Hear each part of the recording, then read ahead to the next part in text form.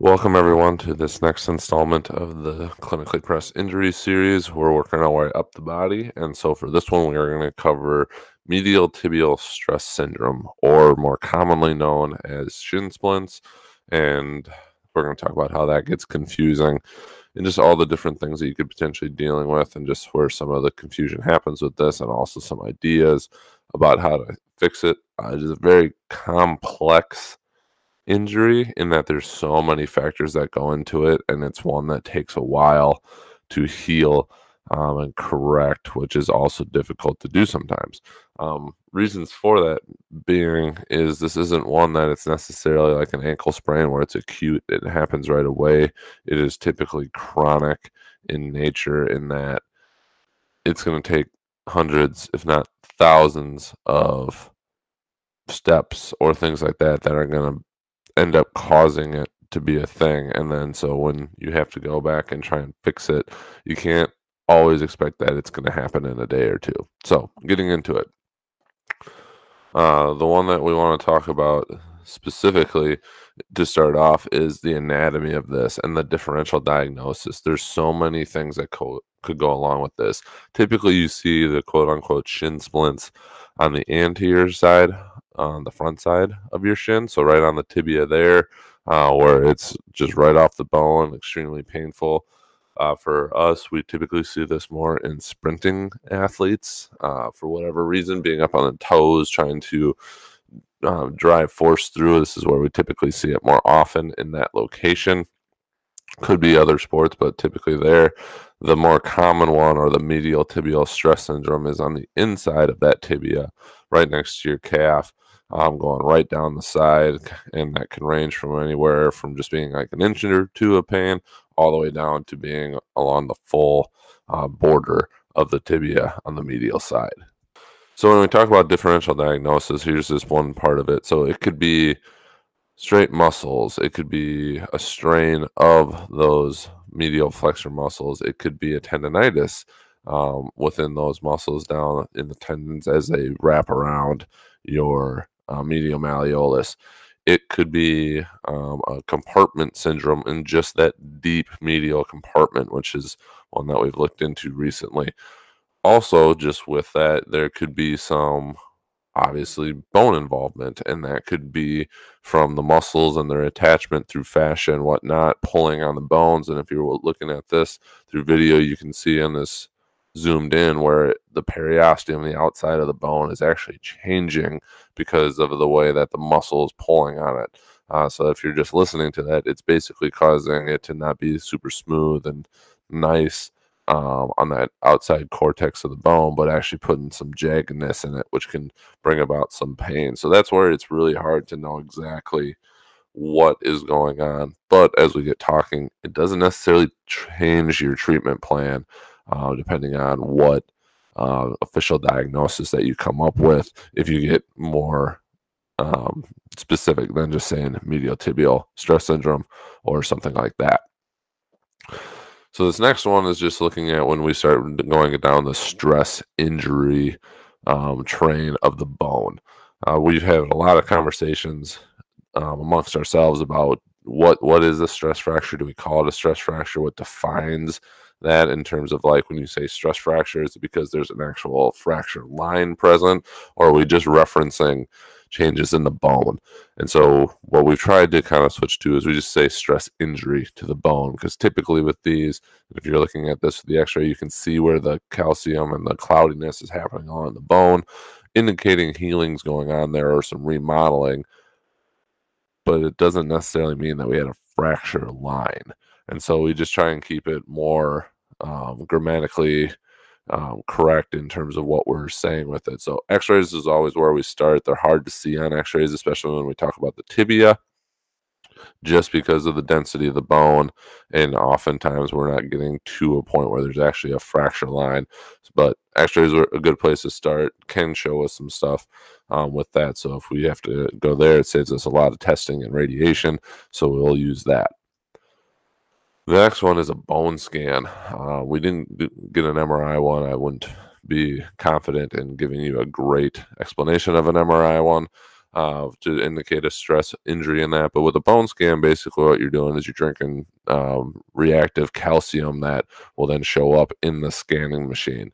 And so if you're looking at these, you can see there's a couple different really darkened spots that show up along the point of the tibia, I believe, potentially fibula in this example. It's hard to tell with the resolution of the picture I found, but that's showing that there's reuptake of calcium going there. So that some form of healing is occurring, which is going to be highly indicative of a stress injury occurring in that area. So then that is where we would use this as a confirmation of some sort of stress injury going on to the bone and aiding in our creation of a return to activity plan in terms of what that looks like.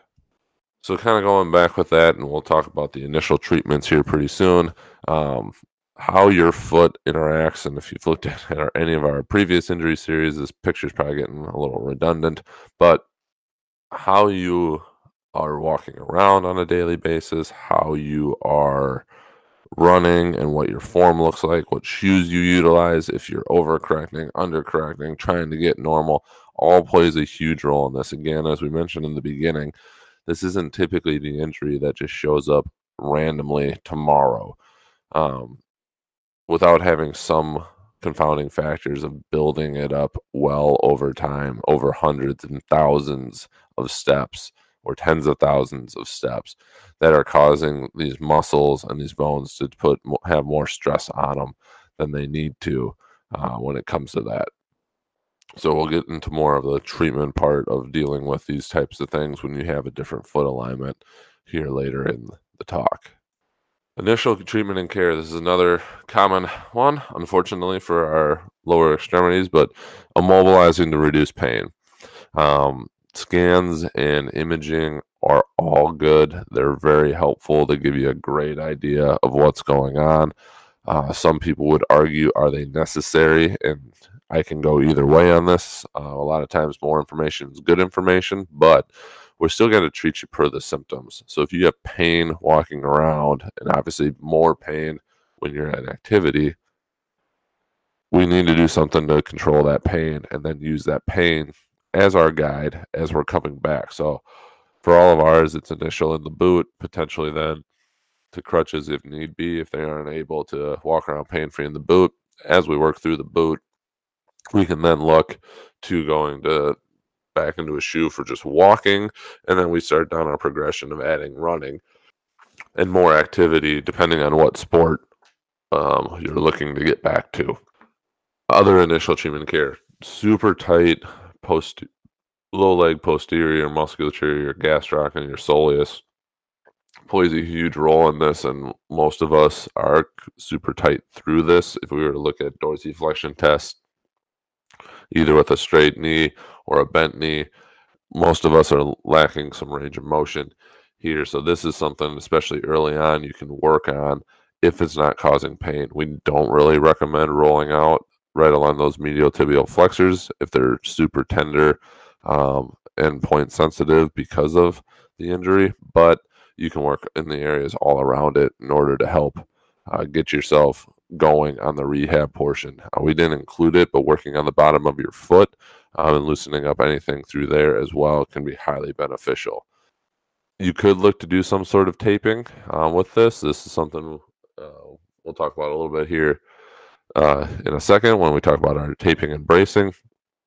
It's going to help lend a little bit of support, especially when we talk about kinesiology taping, but it can be that helpful reminder of keeping you in a better position with your foot, your arch, how your ankle's stacked, to then really help out and reduce those symptoms. This might be something that would be really good in a transition from the boot back to normal everyday shoes in order to help provide you some assistance with that. Modalities that work, and the reason we have this, and if you're just listening, it's a young kid kind of giving you the I don't know, is we don't know that there are any that quote unquote work the best when it comes to this. We've had things that we've had success with certain people, but it doesn't always mean that it's going to work for everybody. So we say this with kind of a very big asterisk next to it to make sure that we aren't giving any false pretenses. When we look at some just pain control modalities, this picture isn't a great picture for the placement of the pads, but we weren't able to find one. Electrical stimulation can help both in reducing pain, which we would use more of a bipolar or pre-modular setup. We would go high and low along the medial border, or if it's an anterior, high and low across the anterior border of the tibia. And with that, in those two settings, we're just trying to get everything to calm down. One that we've found is with Russian stim, which is a certain setting on the machines. We're actually trying to overstimulate the noxious pain fibers within the area that we're treating in order to kind of get a refractory period of that. So this would be something we'd utilize if we feel like we need to get someone through a practice or a competition in order to kind of get to the next step till we can get some rest, where we'll have to go and we'll crank up, go about 10 seconds on, 10 seconds off of the stem and get it to a point where it's just painful enough without being too painful in order for the person to be able to get out and do what they want to do, or at least get through as much of a practice as they can in order to keep advancing on from there. Soft tissue work, like we had mentioned before, with the foam rollers could be huge.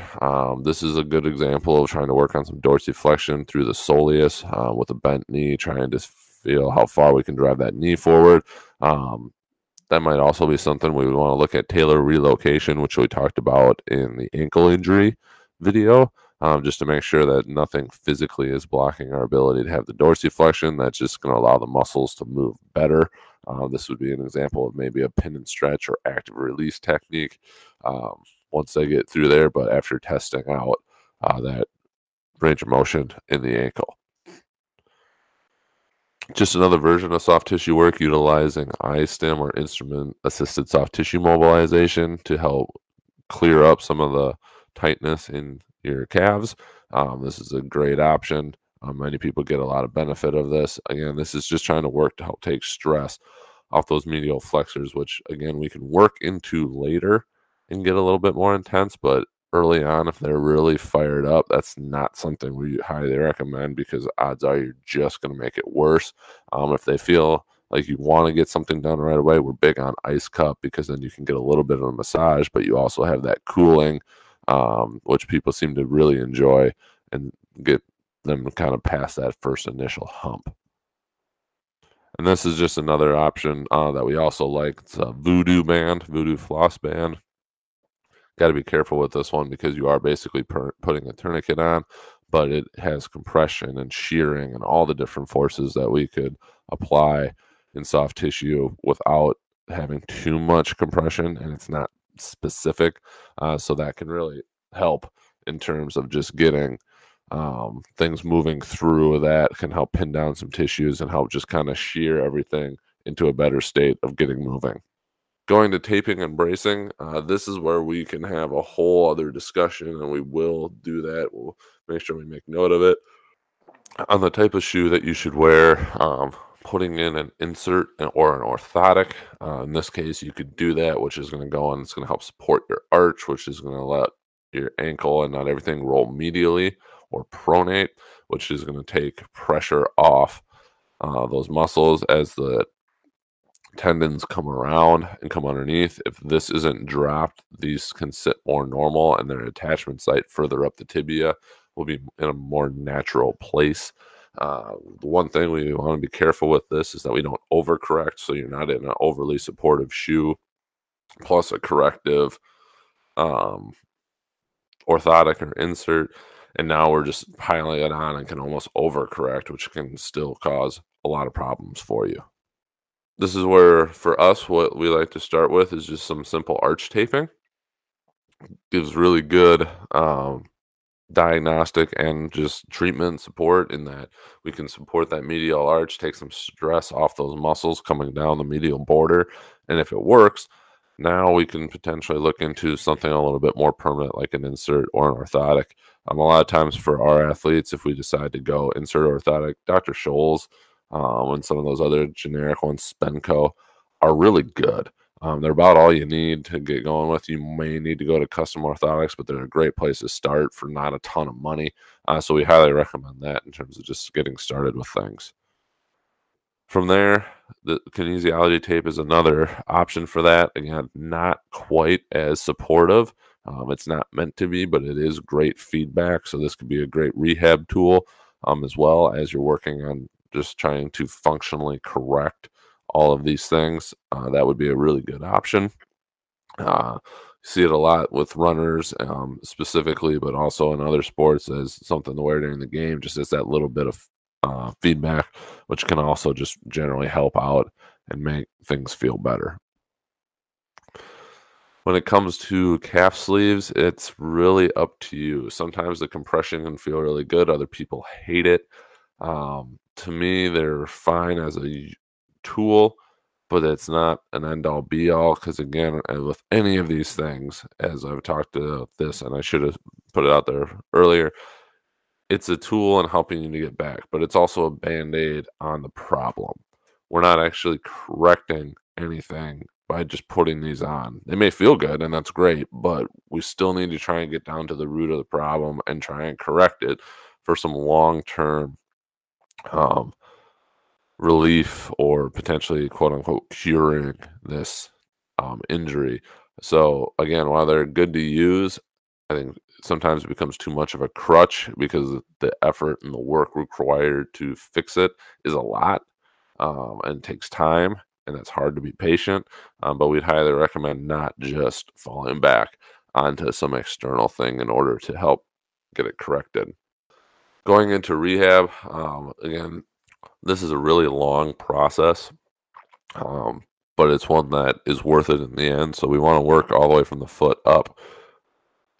Having more strength and control in the foot will then, like we had mentioned before, help take an arch that potentially was collapsing, which was dropping the ankle into a pronated state or towards the medial side, which is going to put a bunch of pressure and stress on these tendons as they're getting pulled down this way. It's going to hurt further up the chain where they are originating from. Talked about balance in our other ones. Same things apply here when we're working on things like that. Really trying to work on getting the balance to go all the way across our foot, and not cheat on some of those exercises because it can be easy to just sit on the outside of your foot and balance. But if you really try and force it down, you will feel muscles in your foot and through your low leg working that weren't working, kind of going through it the easy way. So we really, really want to focus on that. General ankle strengthening can be really good. Those muscles that we keep referring to on the medial side do inversion, so helping strengthen them can be really beneficial there. Dorsiflexion, the one in the upper left, or pulling your toes towards you, is for that anterior tib muscle. Gets a lot of stress put on it, so that's a great one to make sure that is strong and help having that dorsiflexion there. And then we start getting into just some more quote unquote functional. If you're looking at this, it's a very basic picture, but a lot of unstable surfaces, trying to do some single leg balance things while moving and reaching for things with the opposite foot. Um, I like doing a lot of this stuff barefoot, at least in the rehab setting, because I think it's going to make all the muscles in your foot work a little bit more. Um, Not necessarily always good to do it in shoes. We might become too reliant on them just for simple things that we should be able to handle. But this, again, focusing on our foot placement and our weight distribution through the foot is really important to make sure we're getting the maximum benefit out of doing these rehab exercises. And that just ties in again, we got to work all the way up the kinetic chain. And the picture here is just showing hip exercises and some more quote unquote functional ones. Like lateral band walks are great for getting the outside of your hips to really engage. Squatting on unstable surfaces where you got to get your foot engaged. All things are going to be beneficial because if we can keep our hips and our then hence our knees down to our feet in a better alignment, we're going to put a lot less stress on those muscles that typically get fired up when it comes to medial tibial stress syndrome or any type of shin splint. This is another rehab exercise that we had before. It's rotational arch work, great for these medial flexors Take your time, go slow. Doesn't have to be quick, but it's just a really effective set of exercises to utilize when it comes to that. Moving up the kinetic chain, this is where we'll get into a little discussion about running form. If you are a nothing, first disclaimer, there's no perfect running form. Some will sell you that, some won't. I think there's better, more efficient running forms, but some really high level runners um, don't use these next two methods. They don't necessarily run on their forefoot or their midfoot. And guess what? They're still really, really good. They don't have a ton of injuries. So we always say you got to find the one that works for you. So the one that we do caution on is like full on heel strike, where it just feels like your body's getting jarred every time you run. And so where you're going in, breaking with your heel basically, then rolling through, but your bones and your joints are taking the brunt of that force when you do that. That is extremely hard on your body. We want to use the muscles as shock absorbers to go through that. And by going into a good running method where we're able to do that, that can really help. And that brings us to the pose method.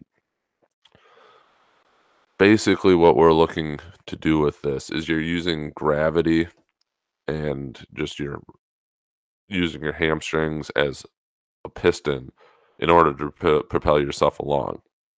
So the one on the left, if you are just listening, is the pose where you're kind of landing midfoot, forefoot, depending on who you ask. Those are synonymous. You can kind of put them together. A midfoot strike is really hard to accomplish, just in terms of like actually seeing it. So somewhere in the mid to the front of your foot, but you're actually like then leaning forward, like in image number 2, to where you're feeling like you're about to kind of almost fall.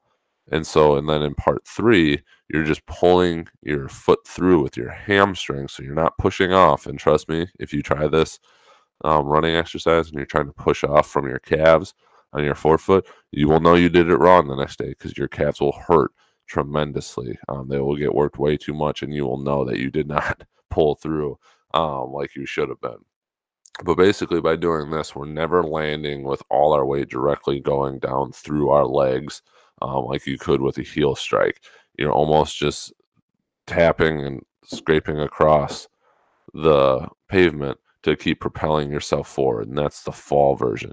And if you spend some time on this and work on it, it is really beneficial. Highly recommend the book. We'll put a link to it in the notes of the video. Easy read, great drills in it. Very good, well worth it. Another version of that is chi running. This is a great example of the upright running that they have, where if you've got your heel out in front of you, you're braking, you can see all the red hot spots on it where you're going to take the brunt of that force while you're running.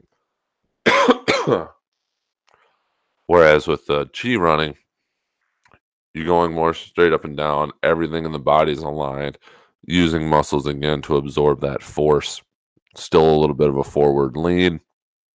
Makes a big difference in terms of how hard your body is taking the brunt of that running. So again, if you're able to maintain it upright and your heel striking, like in the picture on the right, you're probably going to be okay. It's when you get it way out in front of your body and that you're braking substantially is when you're going to have some issues and some problems.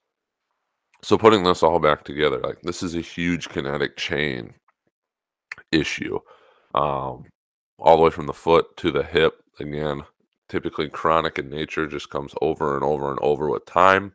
Really hard to deal with there, but it is so worth taking the time to get it corrected, get the muscle strong, get things loose, working on your running technique in order to maximize your ability to do it and do it pain-free. So with that, if you have any questions, feel free to comment or send us a message. We're happy to try and get some more information out to you. And until our next injury series, have a good rest of your weekend.